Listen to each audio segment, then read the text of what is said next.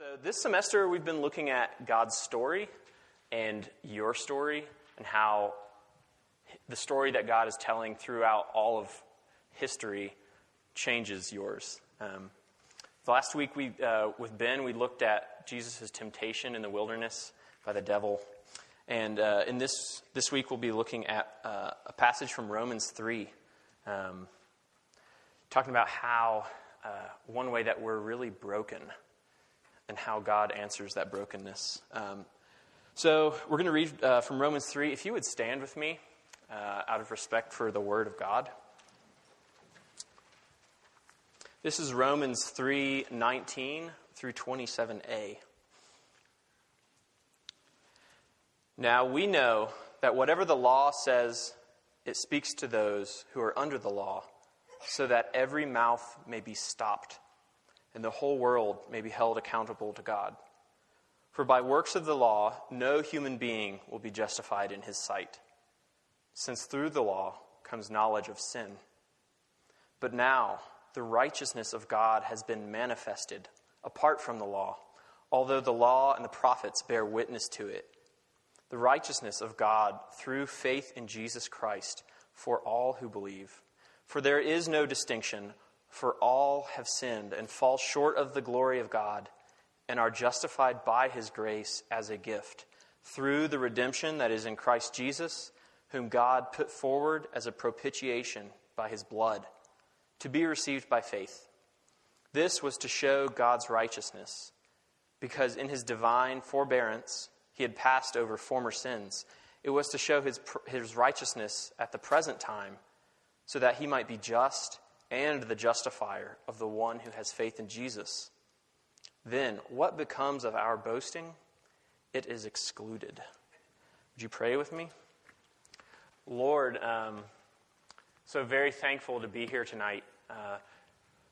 So thankful we can gather and we can look at your scriptures, Lord, and we can study your word to us, and we can open it up and hear the good news. Lord, I pray that you would be with me, that you would help me to speak clearly and to help share your word clearly, that Jesus would be made much of, and that we would be humbled before you. And Lord, I pray for all of us in this room, Lord, that you would soften our hearts, that we would be willing to look at ourselves honestly, and also willing to look at you honestly. I pray that you would help us to do that. And it's in Jesus' name that we pray. Amen. Y'all can be seated. So I don't know how many of you watch a television show called 30 Rock. It's one I've been enjoying lately. But it's a show about the makers of a television show. So this TV show is based on a TV show. It's behind the set. You see the writers writing these skits, and the managers and the producers and actors. And but the main character, her name is Liz Lemon, and she's the head writer for the show. Almost every episode centers around Liz and her collisions with fellow co-workers. She's always clashing with someone on the show, whether it's her good friend Jenna, who's a diva and an actress, and is always trying to prove she's somehow crazier than everyone, or her boss, Jack, who's trying to be the ultimate businessman. Somehow she's always butting heads with people. And there always comes a time when someone is criticizing her or says she's wrong, or says, like, why are you doing it this way? And she always fights back. That's what the show is about Liz fighting for her right to be right. She says, no, I have it together. I know what I'm doing. I'm okay. She's struggling to prove to everyone that she doesn't need help, that she doesn't make mistakes, she knows what she's doing. But almost every episode, there comes a time when kind of her fantasy that she has it all together and reality kind of come crashing together, and she has this time realizing, like, I don't know what I'm doing. Whether it's criticism about her personal life or how she runs the show or how she relates to actors, she realizes, wow, I don't know how to do this. I need help. I need forgiveness. She doesn't know how to run either the show or her personal life. If this sounds familiar to any of you, it's because you're human. We're quick to argue. We're quick to fight for ourselves, to defend ourselves, whether it's with our roommates, with our parents, teachers. We want to be right. And I think that's something we can all connect with. We don't like when our rightness is threatened. Like Liz Lemon, we try to run away or to fight for it or escape that being wrong, or even deny any possibility that could exist. We're kind of scared of being wrong. But what does that have to do with tonight's passage? Well, I think Paul says a lot about us being wrong and why we're scared of that. Why are we scared to be found out, to not have it all together, to not be okay? So we're going to look through this passage at how we try to justify ourselves. And we're going to talk about what that word means. How we try to make ourselves right. And what is God's response to that? And what do we do with God's answer? So let's look back at the passage. If you look at the start of it, verses 19 and 20, what they're saying is we can't justify ourselves before God by works of the law. To justify means to give a reason for something, to give a good reason for something, or to prove that it's right and it's good and it's acceptable. An example of justifying something would be, well, I did homework all day, so tonight I'm just going to watch a movie and relax. Like, I'm going to do this action because here's the justification for it. I've earned it. But when we justify things, when we justify our actions or our thoughts, they're not always good or true. Sometimes we try to hide our mistakes or our guilt by justifying it. An example would be you get pulled over for speeding. Officer, I was just going as fast as everyone else. It makes us uncomfortable that we got caught speeding, but look, I'm not really that bad. Everyone else was doing it too. I wasn't doing anything worse than everyone else on the road, as if I wasn't actually breaking the law. Or, teacher, I skipped class because I had too much other homework due, and I had to go do that. Or, I was late because, and you can fill in the blank. We always have some reason, whether it's good or bad. We have some reason to deflect the blame, not just, I'm sorry I skipped class, but I skipped class because we try to defend ourselves. We don't want to be wrong. Or, and maybe this is a little more serious or hits a little closer to home, we compare ourselves to others to prove that we aren't really that bad. At least I don't drink as much as him. Or I don't get drunk that often. It's not like my roommate who goes out 3 or 4 nights a week. Or I'm just making out with these girls. I'm not actually having sex with them. It's not that bad. We don't like people seeing our true intentions or seeing our failures. We try to defend ourselves. We try to escape from that judgment of something we're doing is not quite right. The reason we do this is something we love is being threatened, and that thing is our righteousness. Paul talks about it, and we're going to talk about it. When we are accused of being wrong or not being good or not being honest, our righteousness is in danger, and we fly to defend it. What is righteousness? We're going to define this really quick. It's a fancy word we don't use very much. It means rightness, or to be true, to be right, to be pure, upright, trustworthy. This is a strange concept to us, this idea of righteousness, this whole being of truth and purity. And I think one reason is it's either confusing or just strange, is that we've never seen righteousness. We've never seen a righteous person.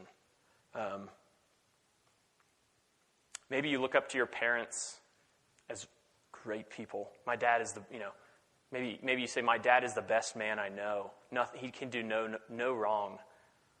But even then, he is not righteous. Like, there are things you don't know or things that you're blind to that he's not perfectly good at. We don't even have any idea of what true righteousness looks like. So to get at what Paul's trying to tell us, we need to understand at least a hint of what this word means. Another way to think about it is to be righteous is to be without fault, to have nothing to hide, to be honestly good and true. I wrestle with this fear of not being righteous. I've never been good. I've never had a good relationship with writing essays. Writing a paper forces me to put my thoughts down where people can see them and then to hand them to a teacher to be judged. She'll mark it up with a red pen. She'll point out all the mistakes I made, wrong assumptions I made, the research I did wrong, and a bunch of places I was just silly.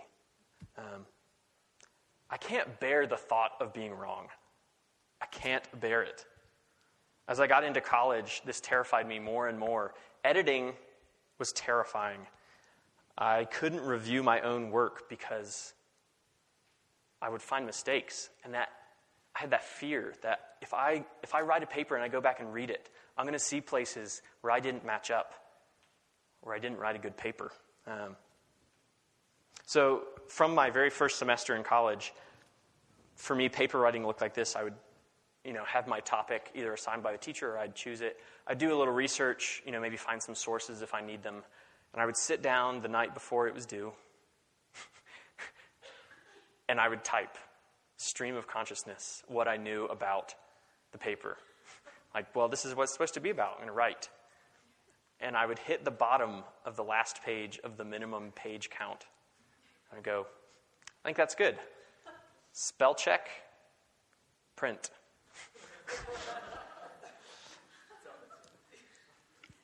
I couldn't read it. It's not that I didn't want to. I could not bring myself to look at something I had created and see mistakes. And I would get papers back from teachers, and I wouldn't read their remarks because this paper had this verdict that, Stuart, you're not righteous. You're not all put together. You're not okay. You make wrong decisions. You make mistakes. You don't understand things the right way. That's scary to face that. Seeing our unrighteousness, like getting a paper back with all of those red marks on it and the circles every time you missed a comma or you put an extra comma. It turns us into terrified creatures who are struggling to protect ourselves. Why is this? We don't actually have any defense against our unrighteousness. We can't see the extent of it. We don't really understand it. We have this feeling that I don't match up. I'm not good enough.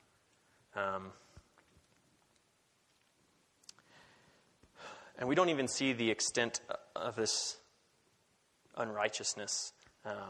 It stretches far beyond just not wanting to do poorly on papers or not wanting to get that speeding ticket, but it spreads through all of life. We're unrighteous in the way we spend our time with boyfriends and girlfriends. We're unrighteous in the way that we love our parents or don't love them. The ways that we treat our roommate.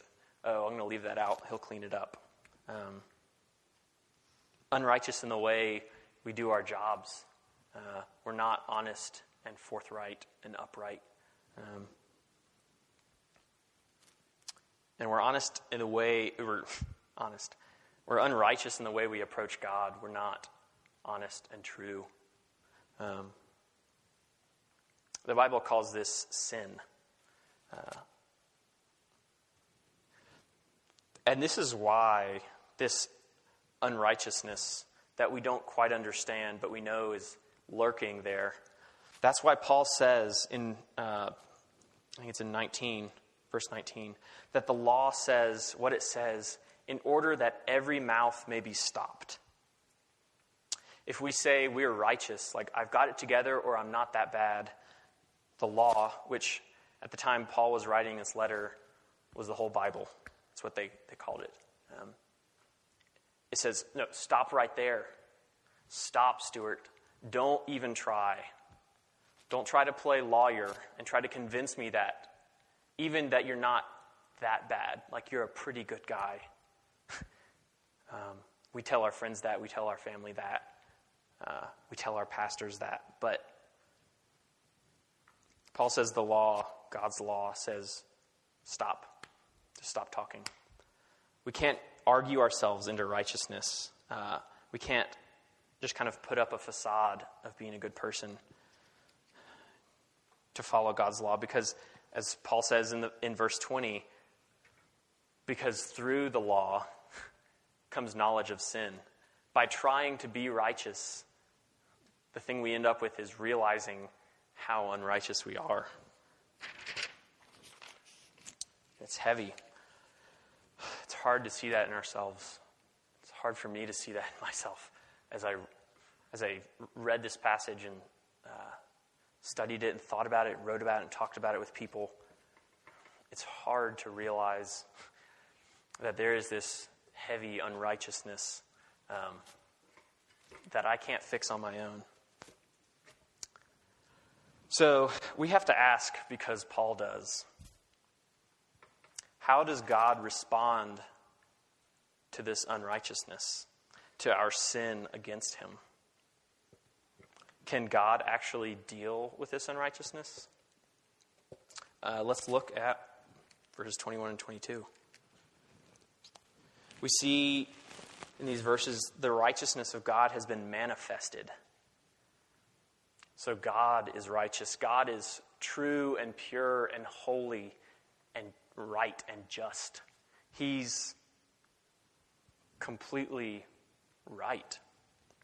And this righteousness has been manifested. That means it's come here into our lives. It's come to earth and it's taken a form. It's present with us. This vague concept of righteousness has actually appeared in real life. That's what Paul is telling us. Paul says that this righteousness is the righteousness of God through faith in Christ Jesus. Righteousness has become real, but not as like an abstract idea, but in Jesus, the Son of God. Righteousness has appeared on earth in the form of a man. You can think about this in about 2 months, come Christmas time. You're hearing these nice, either at church or somewhere, you're hearing Christmas carols, the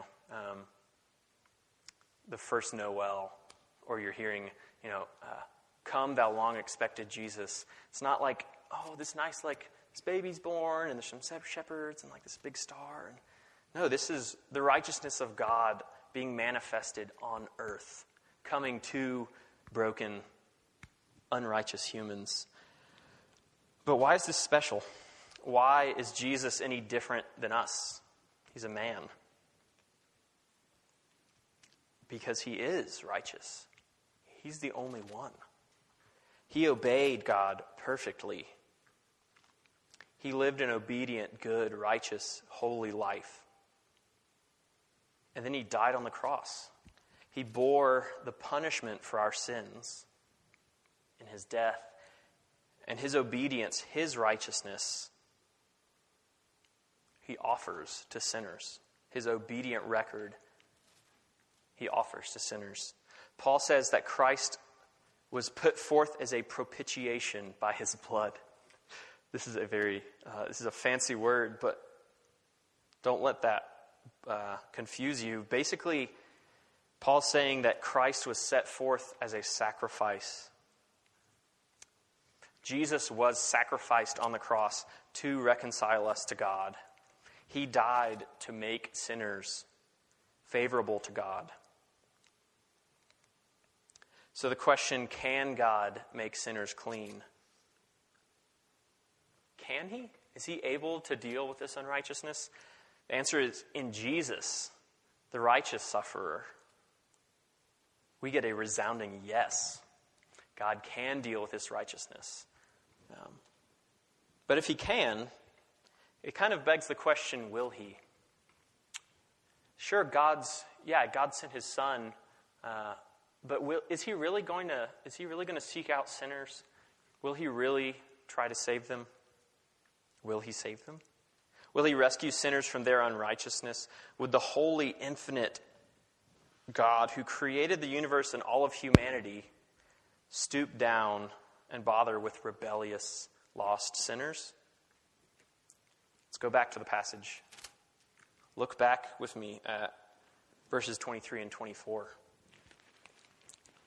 All have sinned and fall short of the glory of God, and are justified by his grace as a gift through the redemption that is in Christ Jesus. We all fall short and we all sin. This includes the super religious person who grew up in the church, who reads their Bible every morning, and this includes the person who's never stepped in a church, or who hates God, or doesn't even believe he exists. We all fall short. We all sin. But God justifies sinners by his grace as a gift. God is offering salvation from this unrighteousness. He's offering his righteousness to sinners as grace, by his grace. Grace is unmerited favor. It's something really, really good that you don't deserve, that I don't deserve. And it's a gift. He's giving it to sinners. By his grace shown in Jesus, God justifies, or he makes sinners right. Sinners like you and me. God is the one justifying. He is the one reconciling us to himself. And this is cool. God does not, in justifying sinners, he doesn't give us a system or a 10-step program. But no, he justifies us through a person. He gives his son. Literally gives him up to death on the cross to reconcile sinners to himself. So if you ask, can God save? Yes. But will he? Yes. The answer to both of those questions is the person of Jesus. So this is the gospel. This is the good news that we always talk about. That Jesus, the Son of God, came to earth. He came to live and to die in the place of sinners so that they could have his righteousness. They could be free of the guilt of their sin, and they could be reconciled to God.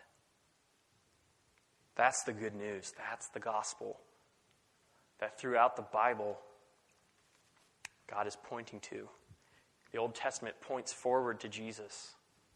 As soon as Adam and Eve sin in the garden, in Genesis 3:15, God is saying, I will send one day who will crush the head of the serpent, who's going to set things right.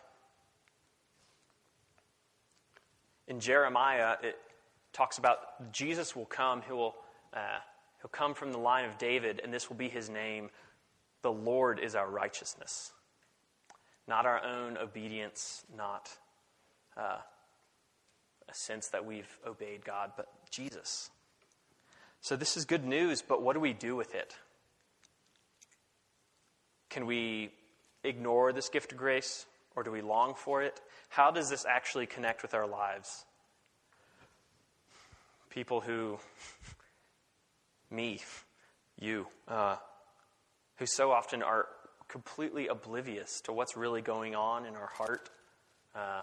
We don't realize how we ignore God. We don't realize how we sin against Him and against others. How does this really connect? Does it matter? This righteousness that Jesus talks about is apart from ourselves. As Paul says in verse 22, that it comes through faith for all who believe.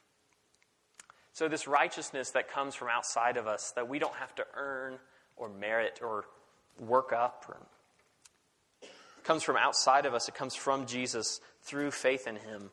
So what does it mean that we, to use Paul's language, to receive this gift by faith? What does that mean? What does it mean to have faith in Jesus, to believe in Him? Well, Paul's not describing this as a work. He's not describing like, all right, here's what you got to do so you get on this bandwagon. Here's, you got to match up to receive this by faith. It's not something that you try at, and when you're finally good enough, you'll eventually get God's grace. So what is faith? I think, let's look back at Scripture, back at Luke 18, which Tyrell read for us earlier. And I think it gives us a beautiful picture of what it means to have faith in Jesus, that He would forgive our sins and give us His righteousness. I'm going to read this again. He also told this parable. This is Luke 18, 9 through 14. He also told this parable to some who trusted in themselves that they were righteous and treated others with contempt. 2 men went up into the temple to pray, one a Pharisee and the other a tax collector. The Pharisee, standing by himself, prayed thus: God, I thank you that I am not like other men, extortioners, unjust, adulterers, or even like this tax collector. I fast twice a week. I give tithes of all that I get. But the tax collector, standing far off, would not even lift up his eyes to heaven, but beat his breast, saying, God, be merciful to me, a sinner. I tell you, this man went down to his house justified rather than the other. For everyone who exalts himself will be humbled, but the one who humbles himself will be exalted. So we see the tax collector, he sees his unrighteousness. He recognizes that he's not good, he's not clean. He doesn't try to argue with God about his righteousness. He doesn't try to say, well, I'm pretty good, God, but if you could just pick up my slack, that'd be great. Or, God, I'm good. Thank you for not making me like this scum over here. He simply cries out to God for mercy, trusting that God would show him mercy and grace, trusting that God says that He came for the sick, that the healthy don't need a doctor, but the sick do. Trusting God at His word, who says that He saves sinners. He's the one who justifies them. So here we see what faith looks like. He's a sinner crying out to God for mercy. He doesn't offer anything of his own, not even some elaborate plea for mercy. He just says, doesn't even look up. He says, God, have mercy on me, a sinner. He falls on God's good grace alone. His faith isn't capturing salvation. It's not earning righteousness. It simply cries out to Jesus for rescue as the only one who can give that rescue. One thing, what about God's people before Jesus? So what about people in the Old Testament? They didn't have like these letters about Jesus dying on the cross for them. Paul says at the end of our passage, Paul says that God passed over sins beforehand. Does that mean that God ignored all of the unrighteousness in the Old Testament? There was a lot of it. It doesn't, and here is why. Back then, just as now, God does not count sinners as righteous on their own account, but by faith in Him. All the way back in Genesis 15, Abraham is relating to God by faith. Genesis 15:6 says, "And he believed the Lord, and God counted it to him as righteousness." Then, just like now, God counts sinners as righteous through faith in the Lord. That believing the Lord, believing in Jesus, is counted to us as righteousness. So what do we do with this? What can we do with this? We cry out to God for mercy. This frees us to own our unrighteousness and our sin, and to believe in Jesus' righteousness that he offers to sinners who would but believe in him. Jesus is solid ground for us to stand on if we believe in him, both honestly claiming our brokenness and resting in God's grace. Okay, we've covered a lot of ground, but let's recap. Let's see why this matters. As we walk out that door, we go home, we go to class, we go to work. The very last verse that we read says, "Then what becomes of our boasting? It is excluded." Then. So after this takes place, after we see the righteousness of God come and offered to sinners who believe in Jesus, who look to Jesus and trust in his righteousness on their account and not their own, then boasting is excluded. Because none of our righteousness, if we're in Jesus, none of our righteousness comes from ourselves. We can't boast of anything. We can't even boast of our faith, because that's nothing we've done. We've simply looked to Christ as our Savior from our unrighteousness and from our sin and death. So faith both looks to Jesus and looks away from ourselves. We can repent and turn away from our sin, but we don't have to worry about earning this grace that God's shown believers.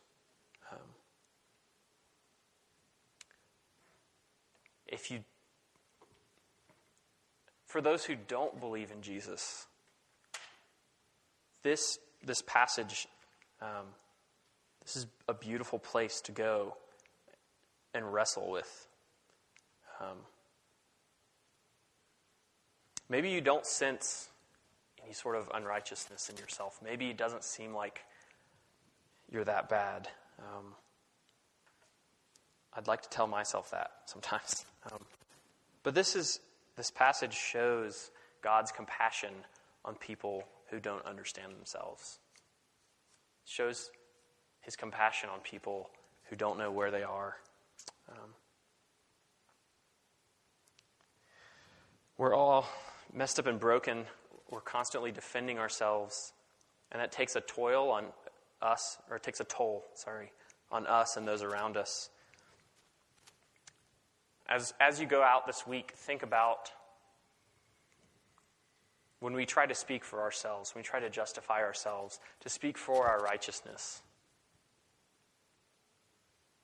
Think about the definition of righteousness, God's law.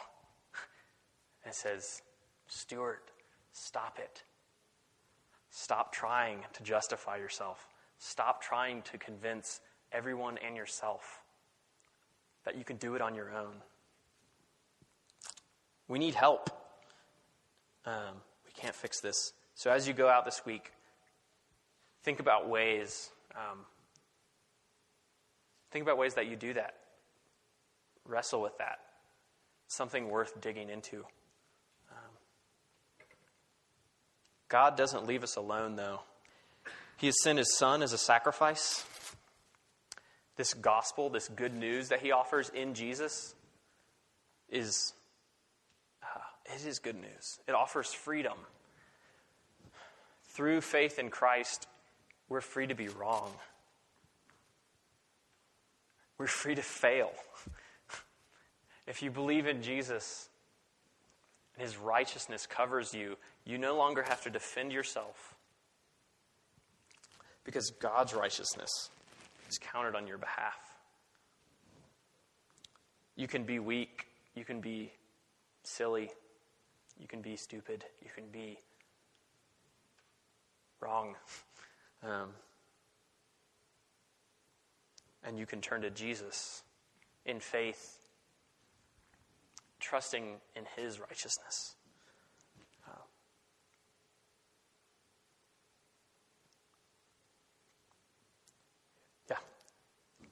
Let's pray. Jesus, we thank you that you came to earth as the righteousness of God, to be given as a gift for sinners. We're thankful that you show your grace to people who are not worthy of it, who don't deserve it. Thankful that you offer righteousness, a good account, rightness, and the forgiveness of sins as a free gift, that we would believe in you and exercise that faith. Lord, help us to do that. Help us to believe in you and continually trust in you. Always looking, when we get the itch to defend ourselves, to justify ourselves before man and woman, before you, God, help us to give up. Stop our mouths, Lord. And Lord, help us to turn to Jesus and to believe in him, for that is life. Lord, we thank you and pray that you would be with us this week, that your words would be on our hearts, that we would be reminded of our need for you, and reminded of your gospel. And pray that you would be with us. And it's in Jesus'